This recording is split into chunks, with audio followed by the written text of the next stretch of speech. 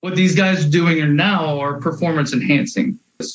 Is it a coincidence that Garrett Cole's spin rate numbers went down yesterday after 4 minor leagues get suspended for 10 games? In regards to Josh specifically, I kind of felt it was a bit of low-hanging fruit, but he's entitled to his opinion and, to voice his opinion. You want to talk? Try talking with a broken rib. Hello. Welcome to episode 47 of All In with Kevin. I am your host, Kevin Lewis. In today's episode, I'm going to speak about the spider tack / doctoring baseballs issue in Major League Baseball. Garrett Cole seems to be at the forefront of that at this point. I'm going to speak about that. I'm going to speak a little bit about the NBA playoffs and a little bit about the Yankees. So I'll start with the spider tack issue. Look, I don't take the kind of umbrage with cheating that a typical baseball fan does. Even with, as much as I do not like the Houston Astros, and it's not so much them, it's their fans, and I'll get into that a little bit in a second here. I never was outraged by their cheating. Look, did they take it too far? Yes. That can't be disputed. It's one thing to look at somebody else's test paper, because that's basically what everybody does. Everybody steals signs to some degree. To what degree they all steal signs, we don't know. We only know that Houston was, quite frankly, dumb enough and brazen enough to get caught, right? That's all we know. But everybody steals signs to some degree. But there's a difference between looking at somebody's test paper, which a lot of us have done. Let's call it what it is. Looking at somebody's test paper and then hacking into the system to get the answers, or to get the test. There's a difference. Yes, both are cheating, both are wrong. Nobody's disputing that, but there's cheating that people will look past. Let's call it what it is. Especially in baseball, everybody cheats in baseball. Everybody been cheating in baseball. We'll look past, certain sign stealing schemes. And then, obviously I'm pretty sure, a lot of teams had sign stealing schemes that were trying to work around the rules, and they were trying to bend the rules and see what works and what doesn't work, and so on and so forth. So everybody cheats. Ultimately, I'm not going to sit here and be outraged about the cheating. I was never outraged about the Astros cheating. The Astros fans acting like they're victims and the team is victims was always driving me insane, because look, your team took it too far. Not one single person has said that the Astros are the only team that cheats. Nobody is that stupid. Well, let me rephrase that. Nobody with any kind of good sense is that stupid. Yeah, we don't like the Astros. Okay, cool. I don't take them as personally as other people do. Yeah, we don't like the Astros. Okay, cool. But nobody has said that they're the only team that cheats. And that's another reason I can't sit there and talk big and bad about the Astros. I know my team cheats, bro. Every good team in baseball cheats to some degree. What degree? I don't know. I ain't there. But everybody cheats to some degree. It's just the type of cheating that you could look past. Everybody cheats to some degree. I know the Yankees cheat. And quite frankly, maybe this is an unpopular opinion. I'm okay with them cheating. Go ahead. To me, if you ain't cheating, you ain't trying, especially in baseball. This ain't the NBA where it's a make or miss league. Yes, that's oversimplifying it, but you get my point. If you can't make shots, it don't matter how much you're fucking cheating. You know what I'm saying? It does not matter. Baseball, obviously, you do the little things to get an advantage. So, yes, I damn sure hope my team is cheating. Obviously, just don't do nothing dumb enough to get caught and have us out here looking stupid. Fine. But everybody cheats. So I can't sit there and huff and puff and blow the house down over the fucking Astros cheating, because everybody cheats. But that topic, the topic of cheating generally, anyway, came back this week because Garrett Cole is in the news, because the MLB is trying to crack down on the use of foreign pitchers using foreign substances. I feel like this is conveniently timed with a potential CBA battle coming into off season, but that's neither here nor there. Also, I thought Pete Alonso made a good point made an interesting point where he said the balls are doctored based on what the free agent market looks like. He said in 2019 a lot of pitchers were going to be free agents, so they juiced the balls. And now this year a lot of hitters are going to be free agents, so they de-juiced them, if you want to call it that. I found that to be pretty interesting. But yeah, Garrett Cole seems to be the face of the spider tax / foreign substances issue. Is that necessarily fair? No, but I will say a comment that CC Sabathia made on R2C2 podcast maybe kind of changed my mind a little bit, because I mean I just went on a spiel about how, you know, everybody cheats, so who cares and all that and blah blah blah. And I mean to an extent that is true, but CC said, you know, he still talks to people in baseball now, and the spider tax stuff is not just your typical doctoring of baseballs that everybody does. Like a select few. At least that's how he made it come across with the people he's talking to. A select few do that because a lot of these people don't even know what the fuck it is. So if that's the case, then I can't sit here and then talk shit about the Astros being a cut above the rest as far as cheating because they're doing the most. And then say, well, it's no big deal that Garrett Cole is doing shit that a lot of other people don't. Because of course it matters. Like, is he a cheater based on what we know? Yes. That can't be disputed. He absolutely is a fucking cheater. Like, am I going to sit here and bemoan the point? No, because as I said before, everybody fucking cheats. Now, his spin rate went down over the first start since they started cracking down, or allegedly cracking down. Like, his spin rate went down. Like, not big enough for it to be an actual issue, but enough for people to notice it, right? So that became a thing. And then Josh Donaldson mentioned him directly by name, which sent everybody into a tizzy, and I don't even know why, but he mentioned him directly by name when talking about that issue prior to the Yankees Twins series this past week. And you have people like, how dare he mention him? Why would he mention Garrett Cole by name? And you have Michael K's stupid ass get it on the radio talking about, well, if it was me, I would throw at him, or whatever the fuck he said. Like, I would throw a ball at his ribs and let's see how much he could talk after that dumb shit. But people were mad at Josh Donaldson, and it was like, well, number one, Josh Donaldson is a hitter in the league.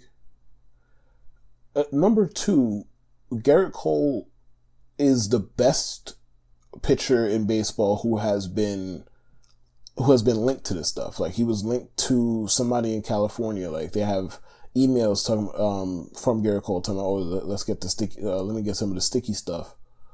And then you had his poorly thought out answer this week when they asked him about it in the presser, where he clearly wasn't fucking prepared. So like we have things on record for Garrett Cole. It's not some wild accusation. He's a hitter in the league. He's about to face Garrett Cole. They asked him a question about this, and again, Garrett Cole got paid $324 million just 2 years ago, based on a sudden improvement in Houston. So why shouldn't he mention him by name is the question. Like, it's one thing if he said or implied that it's just a Garrett Cole issue and not just and not everybody else. Garrett Cole happened to be the best example, and we had a one start sample, granted super small, but a one start sample where his spin rate was down enough to notice a difference. I'm sure if they had the same interview 3-4 weeks from now, Josh Donaldson probably gives you a different answer. Maybe he includes more names. Maybe he doesn't include any names, and he just says all of those guys or something along those lines. But if Garrett Cole wasn't fucking cheating, Josh Donaldson wouldn't need to name drop anybody. It's really simple here. Like, if he wasn't cheating, Josh Donaldson would not feel the need to name check him. Like, as I said, if he said or implied that, hey, this is just a Garrett Cole issue, and hey man, it's bullshit that Garrett Cole is the poster boy for this. It's bullshit. It's absolutely bullshit, because he damn sure is not the only one doing it. and he's not even the only one doing it to that level. We can't even say that like about the Astros, like everybody cheats, blah blah. But like if other people were doing it to the heights that they were, we would have known by now. Like nobody has any reason to down the Astros, which is what makes their fans shtick so fucking annoying. Like nobody's after you. You're not relevant enough for that. And what do people have to gain from besmirching the 2017 Astros championship? What do people have to gain? Nobody gives a fuck that y'all won like that. Like the Astros are not that relevant. Like yes, most of us hate them now. Okay, cool. We get that part. But generally speaking, they're just not that fucking relevant. But either way, it's bullshit that Cole is seemingly the poster boy for it. Even if at this rate he looks like a fucking cheater. Am I going to sit here and kill the man for it? No, because ultimately, look, I'm sure leaving Pittsburgh. I mean, I'm just assuming that all this started in Houston. I'm just gonna assume. I could be wrong, but I feel like it's a pretty new thing anyway, and it's a logical conclusion to draw with a cutting edge, let's call them that, organization in Houston, that he probably discovered the stuff there. I think that's probably a fair conclusion to draw, right? And the goal for most professional athletes is, kind of falls into one of the two things. Win a lot or get paid a lot. If you could get both, great. That's fantastic. I'm sure one of Gerrit Cole's goals was to get paid a lot. Like he left Pittsburgh, he got traded from Pittsburgh, and he had 2 years left on his deal.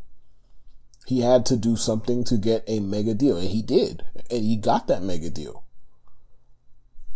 So I don't blame him for cheating. I don't blame him for cheating. I mean, I think some of the discourse around the steroid users from yesteryear, I mean, I say yesteryear like Barry Bonds didn't play in the literal 2000s, but you know what I mean? Like, I think some of the discourse around them is stupid. Because if everybody else is using, why shouldn't you? That's not my business. Look, they claimed it was illegal. But they didn't dissuade anybody from doing it.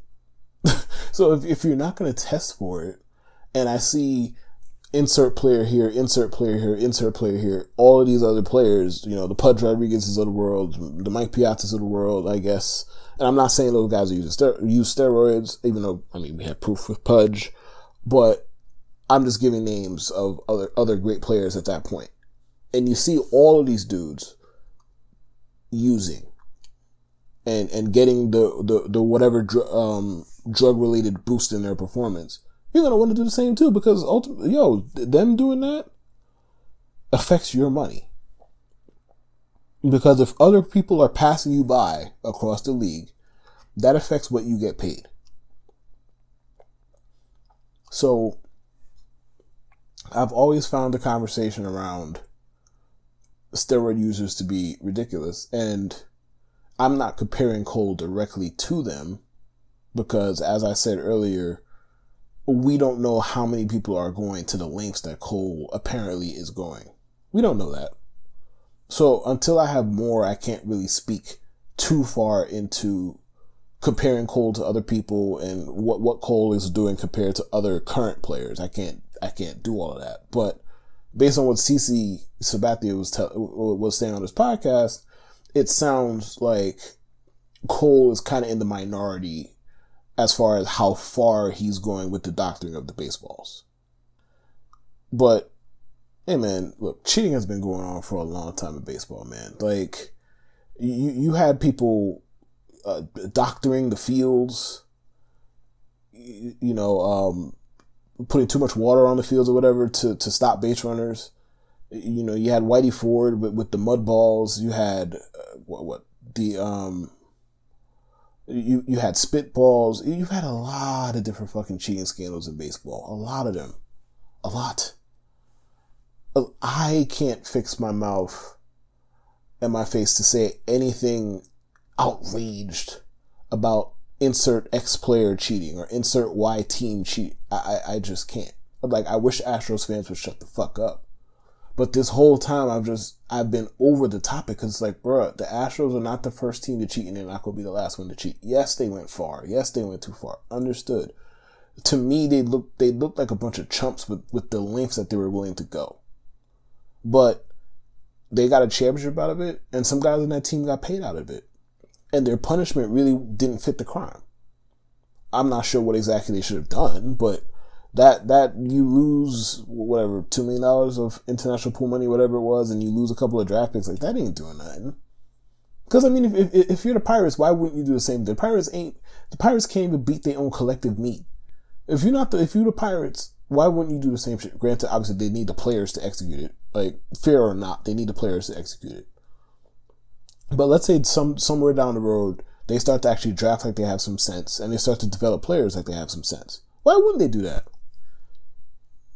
Like, you telling me you could trade, whatever, $2 million of international pool money and a couple draft picks for a championship? Why not? That's a lifetime memory. No matter what we say, no matter what anybody says about the Astros or the Astros fans, they have a lifetime memory. You cannot take 2017 away from them. Yeah, you could needle them about it.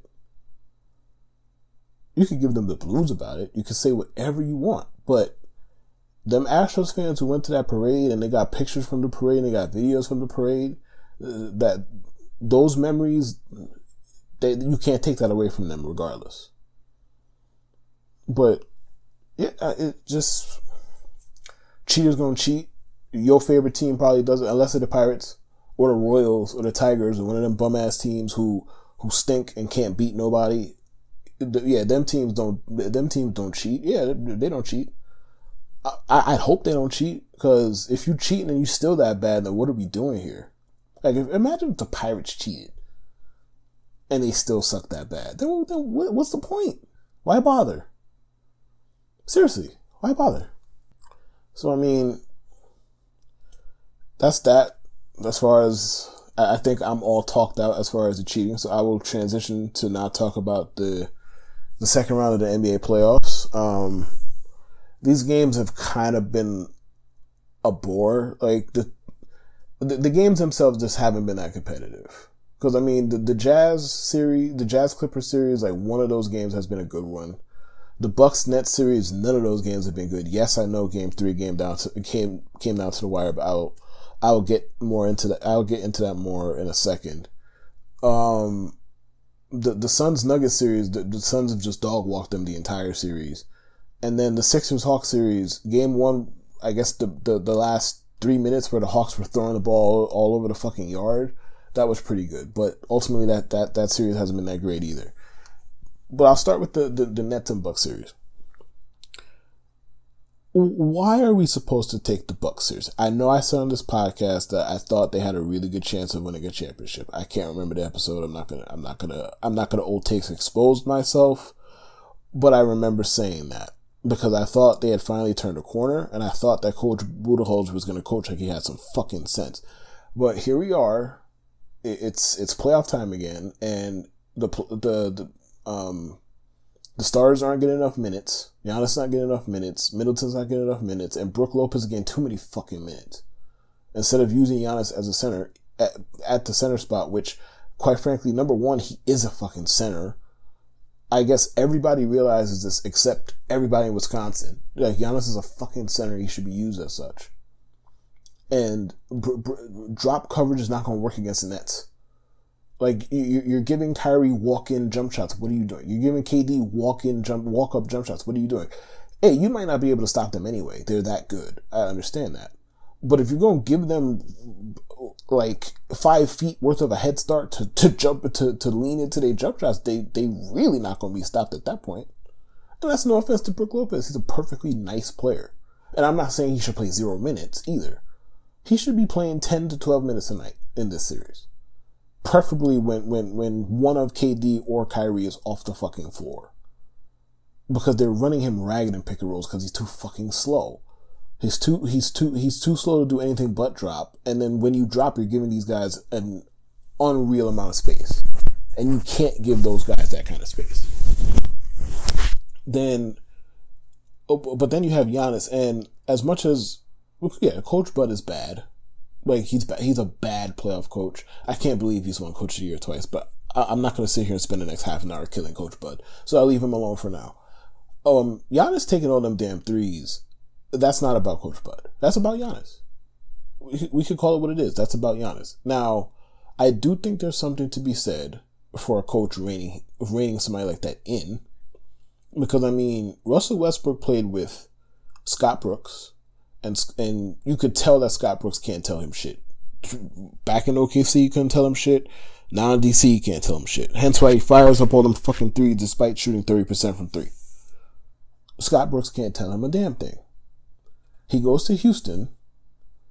Mike D'Antoni somehow gets him to stop shooting threes, which he to this, I don't know if it was just D'Antoni, to be fair. Whoever was involved in the process of getting Russ to stop fucking shooting threes deserves Nobel Peace Prizes, period. Because Russ is so much more effective when he decides to attack the fucking basket. And if he can't get all the way to the rim, take the mid-range. That's fine for you. It's not a great shot, but it's fine. It'll work. Like taking 6, 7, 8 threes a game and shooting 29% is not going to help anybody except the opponent. It's not. And Giannis is doing exactly that. He's like 3 for 37 from 3 in the playoffs. And there was a quote from him that I heard from Mark Jones in the Clippers Jazz game 3 where he's like, I'll take threes if the defense dictates that I do so. Bro, they want you to do that. That's exactly why they're leaving you wide the fuck open. Let it ride! The Nets can't really stop Giannis in the paint. Now, they get the occasional stop. Blake Griffin's been pretty good on defense in the series. I got to give him that. Nick Claxton, he has long arms. He has good length. He can bother him a little bit when he gets in the paint. But for the most part, they don't have an answer for him in the paint, which makes it even more fucking puzzling that he's sitting here shooting threes. That's not his game. And the Bucks have Giannis at the top of the fucking key like he's LeBron and navigating. It's like, that's not his game. He's a fucking center. He does not have wiggle like that. He does not have shake like that. He does not have sauce. He's not a one-on-one guy. Get his ass in the post. And I don't normally say that shit about people because I don't really like watching post play. Like, I'm not 10 years old anymore. So, but get his ass in the post. Regardless of my entertainment, get his ass in the post. He is supposed to be a 5. Only him and the entire city of Milwaukee somehow don't realize this by now. But, that win in game 3 by the Bucks, I feel like that was to avoid the actual sweep, and they're just going to get gentlemen swept instead. The Nets are just better than them, and the Bucks are poorly coached. Like, the Nets played their work. The Nets tried to give the Bucks that game for 48 fucking minutes, and the Bucks were like, "Oh no, we don't want it." And then Kevin Durant came down the stretch and wanted to take the game from them, and then the Bucks, I guess, responded, even though Bruce Brown decided to that he was the captain now down the stretch for some fucking reason that we are not aware of. There was nothing impressive. No victory's bad. Please don't get me twisted. But whatever amount of confidence you had in the Bucks before the game, whether it's 50%, 80%, 10%, 1%, I don't think it moved based on that actual win. It might have gone down because for me, I thought that series was done the minute they lost game 1. With Harden out and they lost in that kind of fashion, I thought the series was fucking over. Game 2 didn't do anything to dissuade that opinion, and Game 3 didn't do anything to dissuade that opinion either. So I think the Nets win that in 5. To the other East series, I mentioned on this podcast, when I was doing my second round preview, that Doc Rivers is probably going to have Danny Green on Trae Young too much in game 1. And that for some reason, when you have Matisse Thybulle and you have Ben Simmons, he's going to have Danny Green on him too much. That's exactly what happened in game 1. The Hawks ran roughshod and won. Granted, they tried their best to give the fucking game away. Oh my God, that was one of the most charitable displays of offense that I've ever seen in my entire life. It was just turnover. It's like, golly, just give it up, huh? But yeah, that once Doc has put Ben Simmons on him primarily, the Hawks been getting the asses kicked. Now, it's not that simple. Like, I mean, the Sixers are just a very good fucking team. And Tobias is playing at a high level. Seth Curry's playing at a high level. Embiid is Embiid. And everything is going for them. But once they put Simmons on Trae Young, and then, you had Thibault to take minutes on him from time to time. Once they did that, everything else kind of slowed down for them too. Because Trae Young wasn't just getting into the paint whenever the fuck he wanted and swinging the ball to shooters and starting the actions where, you get past Danny Green, you draw a second defender, then it's 4-on-3, and the ball's moving faster than the players do. Once they put Ben Simmons on him, that's been a wrap. Like, Trae has been way less effective and the Hawks offense has been less effective. So I think the gap between the two teams is considerable, and it shows, especially when you have Simmons or Matisse Thybulle guarding Trae Young, and Trae Young can't just run up and down and draw fouls and have a good time and get all of his teammates involved and have a fucking party. That's done, and that series will be done too soon. Give it 2 games, in my opinion. In the Western Conference, the Suns and Nuggets, I don't really feel like spending too much time on this because that series it speaks for itself if you watch the games. Look, the Nuggets got me and you in the backcourt. It was always going to be tough sledding. Like, you give Jokic a lot of credit because he's that good, but you don't have any like legit real deal starting guards on your team right now because all of them are hurt. Do I think they'd win even with those players? No, but I think it'd be competitive at least. It might be 2-2 for all we know. I mean, 2-1 for all we know, and the Nuggets could have tied it up. Or like now, it's headed to a sweep. And there was a video on Twitter yesterday. I'm recording this on Sunday morning at 3:05 a.m. There was a video of a Suns fan fighting a Nuggets fan, and he beat the brakes off him. And then he's like, Suns in 4. It's like, man, just when you think you've seen everything, you see somebody beat up another guy and then tell him that his favorite team is going home the next game that they play. Tough scene. Either way, this series is going a lot like that fight did. Suns over the Nuggets, and I think that goes 4. The final series, the Clippers and the Jazz. I don't know what it is about Paul George in Utah, but man, he needs to see somebody about that shit because it's crazy. Yes, Paul George has an uneven playoff history. I think the playoff P stuff and the jokes is kind of overblown because he brings it on himself, and he kind of, at least publicly, he doesn't really take accountability for his bullshit. Like, he'll say stuff like, "Oh, we're not scared," like, never. I gotta play better. Like, he'll say stuff on podcasts like, "Doc didn't run me off enough." I mean, I have a lot of umbrage with Doc Rivers as a coach. I think he's wildly overrated, but still, it's not a great look when you blow a 3-1 lead and your first inkling is to throw the coach under the bus who got fired. That's just not. It's not a great look. So I think he brings some of it on himself. But the thing is, when you look at his actual numbers and you look at most of the games, he's been a garden variety, really good playoff performer. Like, nothing great, nothing out of this world, but a good one. Like, you look at the numbers, him and Damian Lillard, who was championed as King Clutch, aren't that dissimilar? Like, the numbers are very similar in the playoffs. So I don't think Paul George is some bad playoff performer. Here's the issue with Paul George. For most of us who have good sense and don't let narratives form our opinions, and don't let noise form our opinions. From game to game, Paul George gives you either a top 10 player in the NBA ceiling. I'm talking about playoff game. From playoff game to playoff game, Paul George either gives you a top 10 ceiling or a, what the fuck, why is he on the floor? That's the problem. Like, Paul George could score 35 points in a game, or he could score 4, and nobody would be surprised. That is the issue.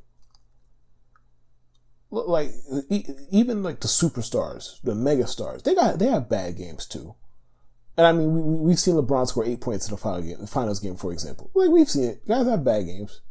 I'm not disputing that. But with Paul George, those low floor games happen more than you think they should for somebody that good and that accomplished. So while I don't think he is a choke artist, and I think a lot of the jokes are kind of overblown, there is definitely something to be said about his general reliability, because you can't really rely on him like that. Either way, he cooked in game 3. It felt like he had 1 million points. I'm not sure how many he did actually have, but he set the tone for the Clippers. Like, he was very good in the first half. You know, Kawhi kind of took over in the second half, and they got a well-needed game 3 win. I still think the Clippers are going to win that series. Toronto seemed to take the first 2 games of the series and just dick around and then actually coach. So that's a pretty interesting thought process there. But he seems to take the first 2 games just fuck it, whatever. We just out here, we just playing, we just having a good time. We gonna see what they do and then adjust. Which, I mean, good for them, man. They started sending random traps at Donovan Mitchell, aggressive, hard traps at Donovan Mitchell, and saying, hey, your other teammates are going to have to beat us. And maybe the other Jazz players will beat them. Maybe. It's possible. I mean, they have Joe Ingles is a really good player, really good shooter. Jordan Clarkson's a really good shooter. Royce O'Neal's a really good shooter. They got people. So maybe that strategy doesn't work. But it worked tonight. It sped the Jazz offense up, and it didn't look like the Jazz were completely prepared for that. I wonder what the counter is going to be. Like, maybe they run Mitchell off the ball more. Because not only were they trapping him, but they had Kawhi on him for a good portion of the game. So maybe they run him off the ball more. Who knows? I'm interested to see game 4 of that series. As I said, I still think the Clippers win the series. But also, Donovan Mitchell's a baller.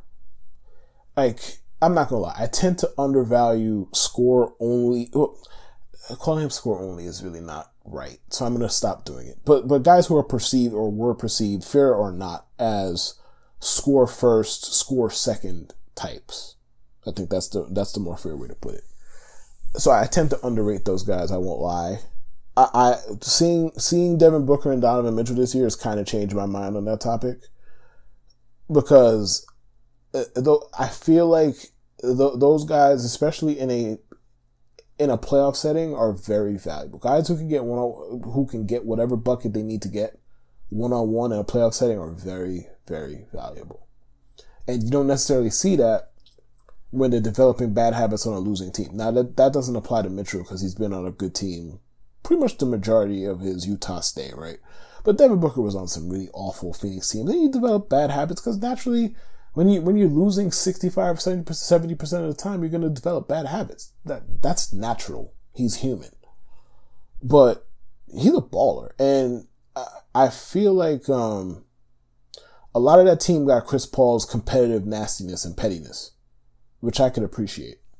How they mocked LeBron when they got him up out of the playoffs is kind of an example of that, even though that's less about basketball, more about just being clowns. Like, I enjoyed it, but you know what I mean. But Mitchell's a baller, and he injured himself at the end of game 3. I hope he's okay. But I still expect the Clippers to win that series. Let's say in 7. I'll be safe and say the Jazz get one more, and then the Clippers win in 7 behind Kawhi Leonard and sometimes playoff P. Before we get out of here, I'll just spend a couple minutes talking about the Yankees. This week, it seemed like the bats finally came alive. I don't know why. I don't know what coincided with it, but the bats seem to finally, like, they're hitting home runs again. That's cool. They're hitting the ball hard again. That's cool. I mean, they've been hitting the ball hard. They've just been hitting the ball on the ground, to be fair. But it seems like the offense has turned a bit of a corner. Now, obviously, next week they could come out and they could score 2, 1, 3, 2, 1, and 2 runs, and we're having the same conversation we've been having the whole year about how the offense is non-existent. The Yankees are 7.5 games out of first. I'm not going to say it's definitively time to kiss the division goodbye, but the likelihood of them winning the division is a lot less than it was when the year started. Let's call it what it is. They've dug themselves quite a big hole, and they're behind 3 teams. It is what it is. Like, there's no two ways around it. Can they still win a division? Yes. Can the Yankees go on a heater and smoke everybody for the next 3-4 months and win a division? Yeah. I don't doubt them on that front. But that's not the most likely thing in the world. The Yankees need to concern themselves with getting right, health-wise and performance-wise. And on the pitching front, things just don't look that good for them. I mean, Domingo Germán, as much as I don't like him for off-the-field reasons, he's been very good since he came back from his demotion. He's been very good. Garrett Cole cheating or not, Jesus, or not, spider tack or not, Garrett Cole is going to be Garrett Cole. Jameson Taillon is more or less a 5-starter. Like, the underlying numbers, the advanced numbers say he's actually been pretty good. But there's only so far that you could get on those. And as much as I am a very much a process over results kind of guy, because, especially in baseball, because it's not as cut and dry as, hey, basketball, make shot, miss shot. Football, score, don't score. You know, baseball, the process matters. Because sometimes people do get lucky, and then sometimes people do get unlucky. Apparently, Jameson Taillon's been getting unlucky. I think the stuff is pretty good. I don't know about his secondaries. I don't know what the numbers say. This is just my very surface level opinion. But the secondaries are what concern me about Taillon. His fastball's great. His four-seam fastball is excellent. Now, I just don't know about the other stuff. Like, what is the other stuff doing? Like, Corey Kluber was good before he got hurt, but he got hurt, and he's 35. You don't know how that's gonna go, how he's gonna come back from it. Is he gonna go back on IL? Luis Severino hurt himself today, rehabbing. He hurt his groin. He's gonna get an MRI later today. I fear the worst. That beat goes on, and we know the Yankees and their fucking injuries. Jordan Montgomery is solid in the number 3-ish kind of way, and in the very hard to watch kind of way, because all he does is fucking nibble. Now, he ain't Blake Snell, where all Blake Snell does is nibble while throwing fucking 97 with a hammer curve and a great slider. I don't know what his deal is, but Jordan Montgomery nibbles because he has to nibble. If he doesn't nibble, he's going to get absolutely murdered on the mound. So, understood, but, he's a solid starter. Could the Yankees win a World Series with their pitching rotation as it is? Yes. I firmly believe that, right? Do they probably need reinforcements? Also, yes. I mean, the year that they traded for Sonny Gray and Lance Lynn, and Sonny Gray flopped, and Lance Lynn kind of got shafted is probably not the word for it. I think he got unfairly viewed while he was here. I thought he was pretty good, but he had a shitty appearance against the Red Sox in the playoffs, and nobody's forgiven him for it. Apparently, I don't know, but acquisitions like that could probably help the Yankees this time around too. And I understand that Jameson Taillon was supposed to be one of those, and that so far hasn't really worked. But we're going to see what to do with the pitching. The hitting is coming around. I'm so glad that Gary has played well. He has like 1,000 OPS in his last, 15 games played. Happy for him, because A, I love Gary, and B, I don't want to see the backup. Because I know Kyle Higashioka is Johnny Bench to the fucking Yankees fan base, but I want no parts of him. I want no parts of seeing him every day, because he's not very good. He is a fucking 30-year-old lifetime backup for a fucking reason. Let him catch his cold starts, because he might be Cole's supplier or whatever. He brings Cole to good shit. Let him catch cold starts. That's it. Gary should be starting the majority of the games until he reverts back to 2020 Gary or whatever the fuck bad Gary you want to bring to me. But I mean, the Yankees offense seems to be coming around. DJ actually hit the ball in the air a couple times this past week, which is a miracle for the 2021 version of him. I'm confident in the team. It has not been pretty this year. It hasn't. The hitting has been dog shit the majority of the year. Can't argue any of that. But to me, the talent is just too great to overlook. And I'm a Yankees since I've been an adult. Call it 10 years. I'm 33 years old. This says a lot about me and my relationship with the sport as a whole. But I don't give a fuck about June baseball or May baseball or April baseball. If the Yankees are still fucking doing this shit in August, then I'll panic. If the Yankees are still doing this shit in the 3 games over 500 in August, then I'll panic. I'm not doing that now. Not in June. And not with the team actually showing positive signs of turning it around. That makes me a Kool-Aid drinker. I maybe. I mean, I'm optimistic about the Yankees because all the Yankees have done in my life is win. All they've done in my life is win. All they've done in my life is make the playoffs. They've missed the playoffs, I think, 3 times in my fandom, and that's 25 years. They finish over 500 every single year in my fandom. Like, I have confidence that they will figure it out. The roster is good enough. The players just got to go out there and do it. Before I get out of here, I would like to implore you to listen to the Middle Initial podcast on the Ascension Podcast Network, which I'm also a part of. The Middle Initial podcast is Jude Jackson and Andrew L. Case. They speak about current sports topics. And yours truly was on the last episode, so go check that out. Rate, review, and subscribe.